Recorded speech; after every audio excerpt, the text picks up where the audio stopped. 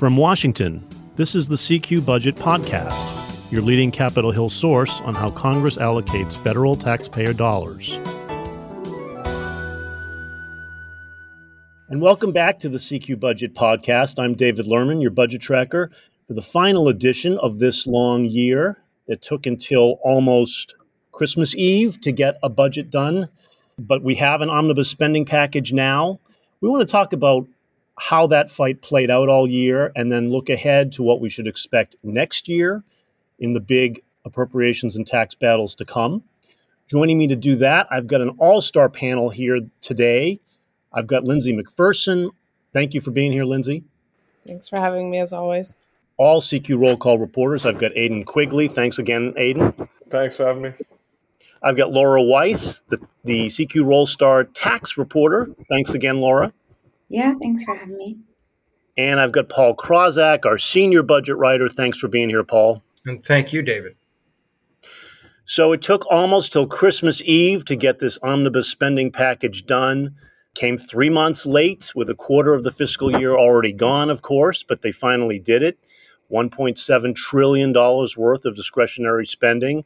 After this long battle that played out almost all year long between the two parties, mostly in a fight over how much to give to defense versus non-defense programs. So who won, guys? I'd say they both won. I mean, Republicans got the defense number that they wanted, and it was probably to be expected that they ultimately would. The Democrats did not get as much of a non-defense increase as they wanted, but they did get a number of other spending programs that they wanted as part of the omnibus. Well, I don't totally disagree with Paul. I'd argue that Republicans won considering their positioning. You know, Democrats have control of the House, Senate, and White House.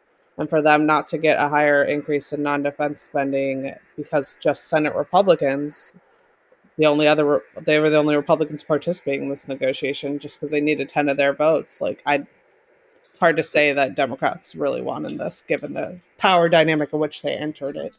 I think Republicans definitely won. Yeah, I agree with Lindsay's assessment there. But at the end of the day, it came down to Democrats looking at the alternative, since Republicans were not budging from their top line number, the alternative of a full year CR, which would have been worse. They would have gotten no non-defense increase. So weighing the alternative of a year-long CR, which is what the Democrats were saying was the only other option, or a shorter-term CR in which the incoming Republican House with a slim majority, potential for chaos. In that scenario, looking at the deal they got, they thought that was the best of the three possible options when we were coming down to crunch time here in late December. But if you do take a wider look, I would agree that the Republicans did get a pretty good deal for their priorities here. Yeah, I think I'd say, both sides, of course, claimed they won, right? And each side can point to some victories in the bill for them that reflects their priorities. I think that was the point Paul was making.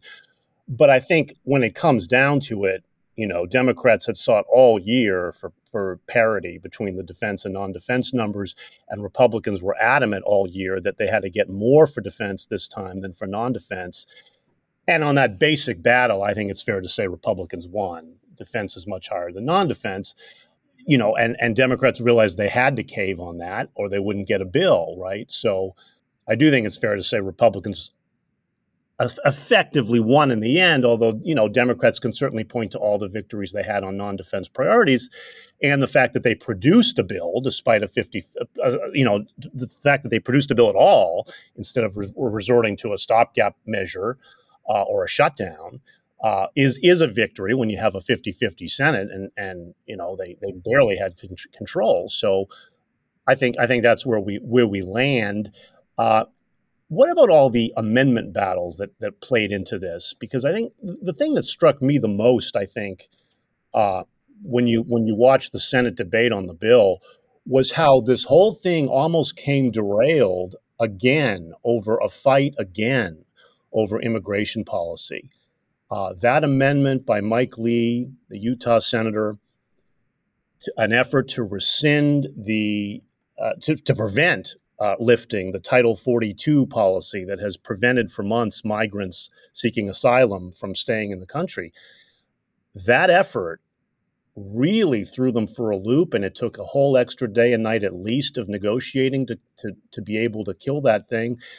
And it just showed again how immigration is such a powerful political weapon on both sides that can derail any other legislative initiative. We saw that same issue derail earlier this spring. If folks remember, there was that bipartisan agreement in the Senate for more COVID aid, right? I think it was about $10 billion.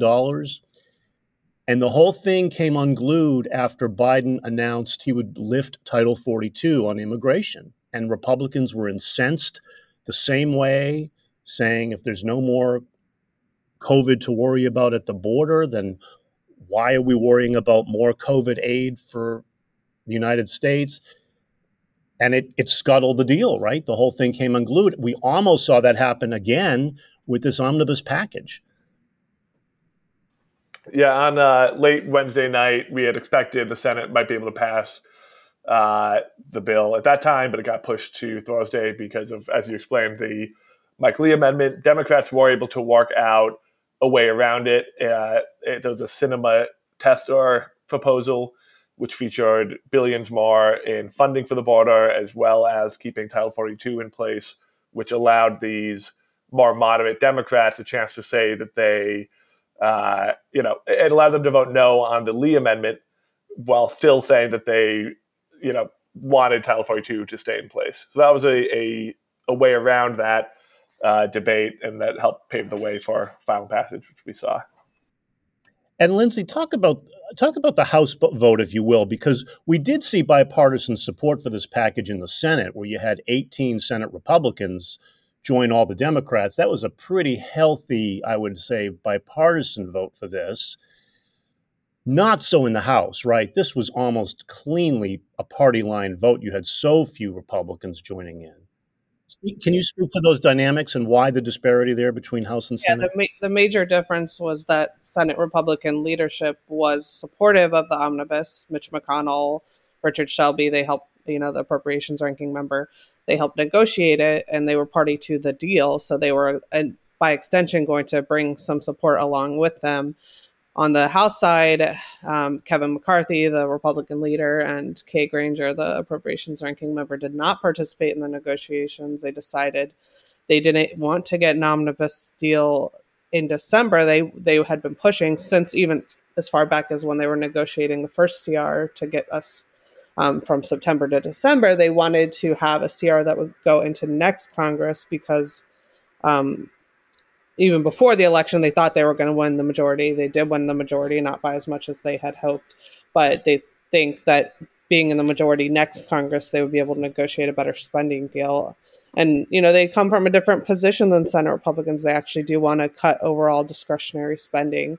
And so they weren't going to agree to the numbers that, Senate Republicans were offering.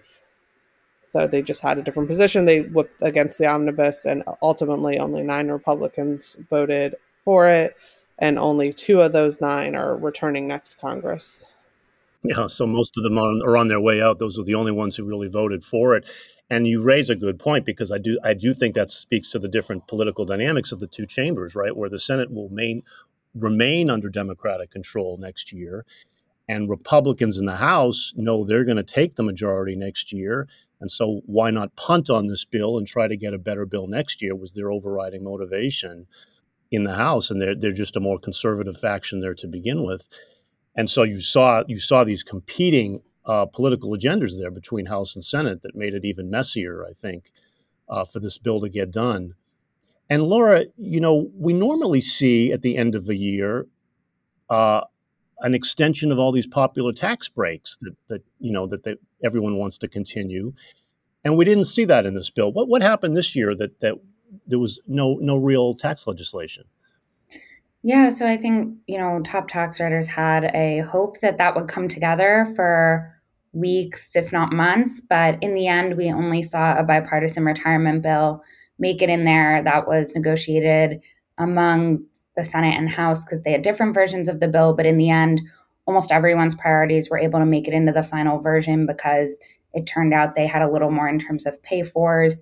And so that helped them out to have it be a fully paid for bill. Everything else really got dragged down by disagreement between Democrats and Republicans.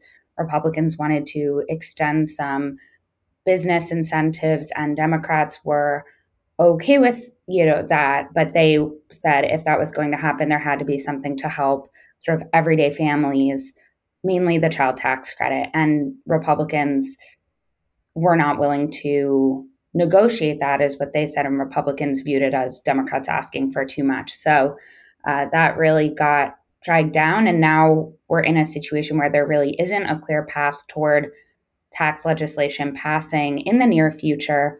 So you have a lot of lobbyists, advocates sort of now adjusting to the fact that for what they didn't expect weeks ago, that some of these tax issues, some of which are widely supported on Capitol Hill, just don't have a path forward at this point.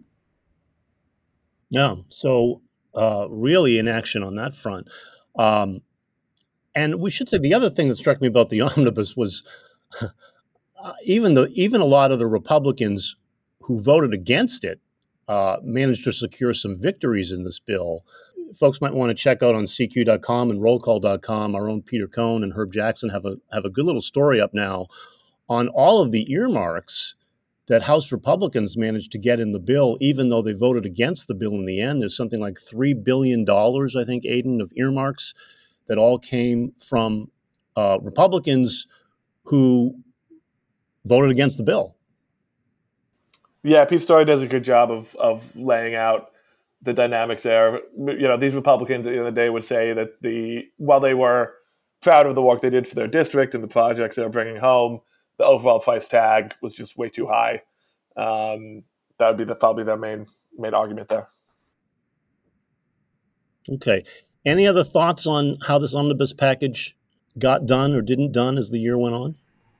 Well, I mean, I think it's important to understand that there was a lot of pressure from conservatives in the House to vote against this omnibus package and to instead have a stopgap spending bill that would go into next year.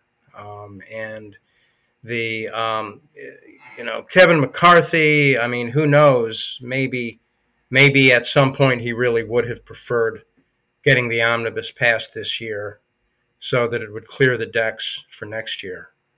But there was great pressure from conservatives not to do that, and he's running for speaker, and it's not clear that he has the votes for speaker.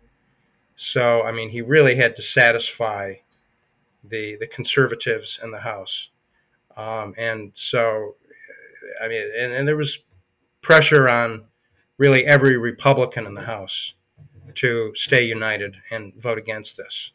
And looking ahead toward next year with the budget and with appropriations and with everything else, it's going to be a real challenge. I mean, whoever is speaker, and it'll probably be McCarthy, it's going to be a real challenge for that leader to maintain unity among Republicans in the House in order to pass anything. So I would say, they met the test this year in terms of almost unanimous opposition to the omnibus in the House. Yeah, that does bring us to next year, and that is what I was wondering, is how ugly of a fight is this going to be, and does the whole process break down, or can they reach some bipartisan deal? What does the outlook seem like to all of you at this point? It's certainly difficult to have House Republicans negotiate with Senate Democrats. I mean, it's not like the, two parties holding both chambers would be easier to negotiate, even if Senate Republicans and House Republicans are on a different page. But like Senate Democrats and House Republicans are not just on a different page, they're in different worlds when it comes to spending priorities. It's going to be very difficult. I think President Biden, for the most part, the Biden administration has been a supporting actor in terms of appropriations negotiations, but the administration might need to take a more active kind of role in kind of trying to negotiate truces if the negotiations aren't going well, which I could foresee between the lawmakers. Um, it's not going to be easy, that's for sure, but it does help that they have um, this deal done and now don't have to fund the government until the end of September. Yeah, they have till the end of next September.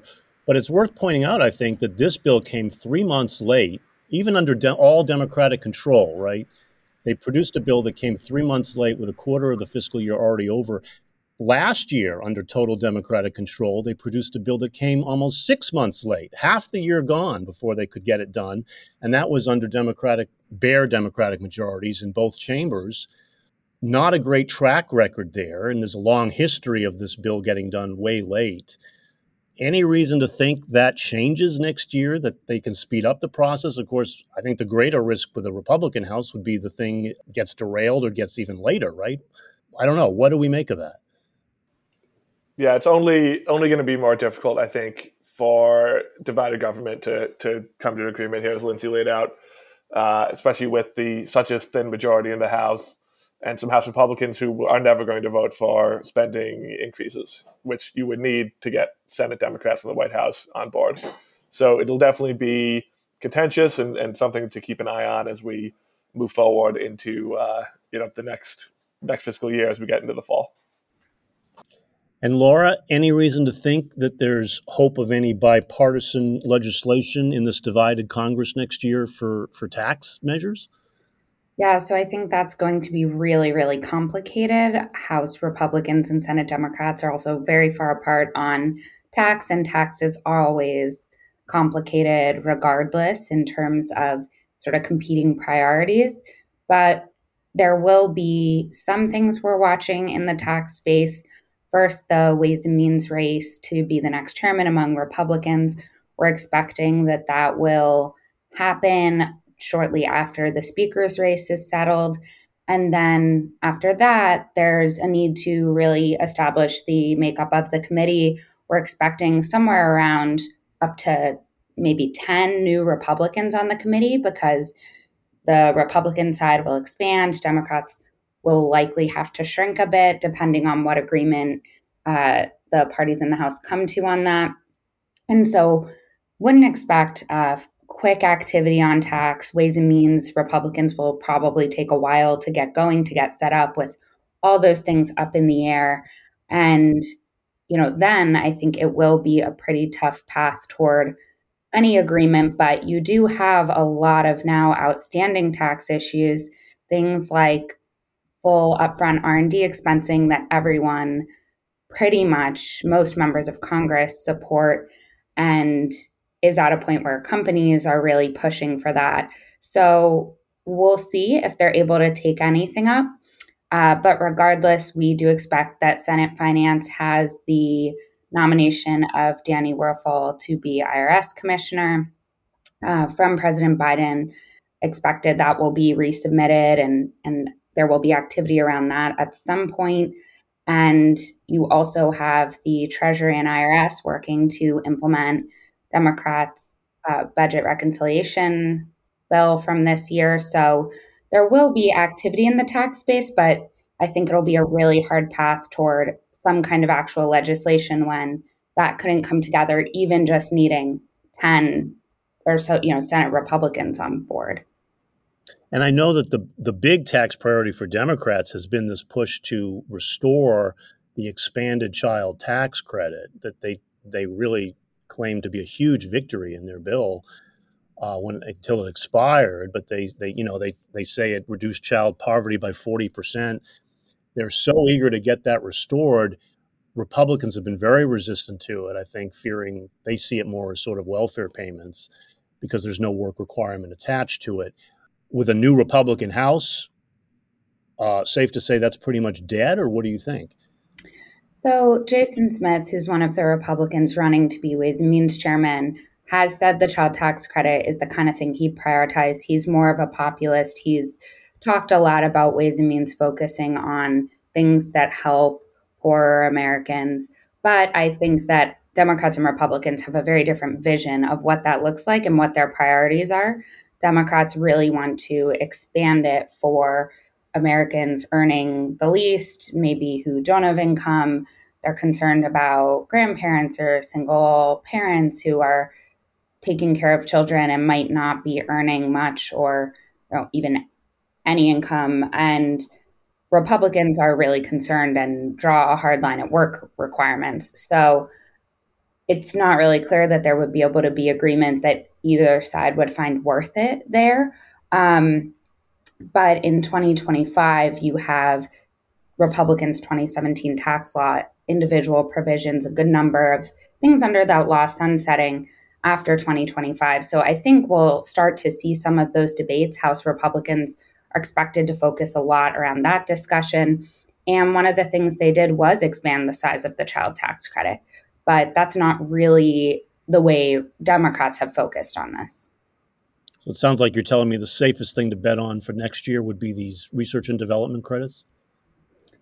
I mean, we'll see. I think there are tax provisions that there's more agreement on, but we've seen Democrats hold the line of being unwilling to do R&D without the child tax credit. So I think probably it's going to be a tough path to do anything. Like I mentioned, tax is always tough. This was viewed as the opportunity to do it. And I don't think people are expecting much movement, at least for a while. But I think it will continue to be part of the discussion because you have business incentives phasing down that were widely supported. You have the child tax credit, like you mentioned, that some, especially Senate Democrats still in the majority, will continue to talk about. But I think it's a different question on if anything can get done, because there's always the question of agreement, then a vehicle. There's just so much to overcome there. Okay. But we can't leave this discussion without addressing what is probably the most climactic fight in fiscal policy next year, which is raising the debt limit, right? Sometime, we don't know when, but sometime probably by next summer or fall, that debt limit is going to have to be raised to avoid calamity, default, whatever you want to call it. Both sides really know the debt limit has to be raised. Neither side really likes to do it, but Republicans really hate to do it without spending curbs alongside it. They've already signaled in the House that they're gunning for a fight like that. Sounds like we're in for an ugly battle there. What do you think? How do you think this plays out? Well, it will be an ugly battle. It's kind of interesting. You go back to 2011, and which is when the Budget Control Act was passed. That was the law that established discretionary spending caps for 10 years. Those have since expired. But you had a Republican-controlled House, a Democratic-controlled Senate, and you had a Democratic president. So we're going to have a similar situation next year. So, I mean, it's conceivable that that some kind of agreement could be reached between Republicans and Democrats to raise the debt limit with conditions attached, spending curbs, changes in spending policy, something like that. I don't know what the odds of that are, but I mean, there's certain to be a battle, and it's conceivable that they could reach some kind of agreement that would attach conditions, and that hasn't really happened in any real way since 2011. So it would really be something if they did do that next year, but it's possible. Yeah, but you raise a good point, Paul, because that 2011 battle, which was pretty titanic under Obama, did result in that law that triggered a decade's worth of spending caps or spending cuts, however you look at it, that they lived under. Well, you could argue whether they really lived under them or not because they kept raising the caps every year. You could argue how effective that was, but it did trigger that law that they had to deal with at least for a decade. It would be interesting if this now sets the stage for another one of those kind of laws. Well, there are definitely Republicans interested in that, but I will say, while Democrats definitely don't want to negotiate around the debt ceiling, how long that posture can last if Republicans are threatening to take it to the brink of default will remain to be seen. But one thing that could certainly happen is because they will need to negotiate spending levels and come up with, even without budget caps, they have to agree between the parties to write the spending bills. They have to come up with top lines. As I could see them potentially negotiating at least top lines for the next 2 years while House Republicans are in the majority, and having a debt ceiling be part of that negotiation, where they can come up with kind of, these are the things we have to do under this divided government. Let's at least work it all out in one big deal. I mean, that's something conceivably that could happen. I don't know for sure, like Paul said, what the odds of that are, but that, to me, it would make sense for them to have one big negotiation, since that's something they have to take care of as well. Yeah, it's going to be a nasty one, and it does seem as though the House Republicans are really gunning for a fight on that. My sense is, anyway, that they've made very clear for months now that a debt limit increase should not be a free ride, and it has to come with other spending curbs. Some people have also talked about overhauls of the entitlement programs, right, as part of this, which would even be, we're talking Social Security, Medicare, which would even be a heavier lift to contemplate any sort of cuts in those kind of programs as part of a debt limit deal. But there's no question they have leverage here. They know they have the leverage during debt limit negotiations as opposed to any other time. If you want to talk about something as difficult as Social Security and Medicare reforms. So I could see from their perspective why it would be tempting, at least, to go down that road and see if they could push for anything as part of this.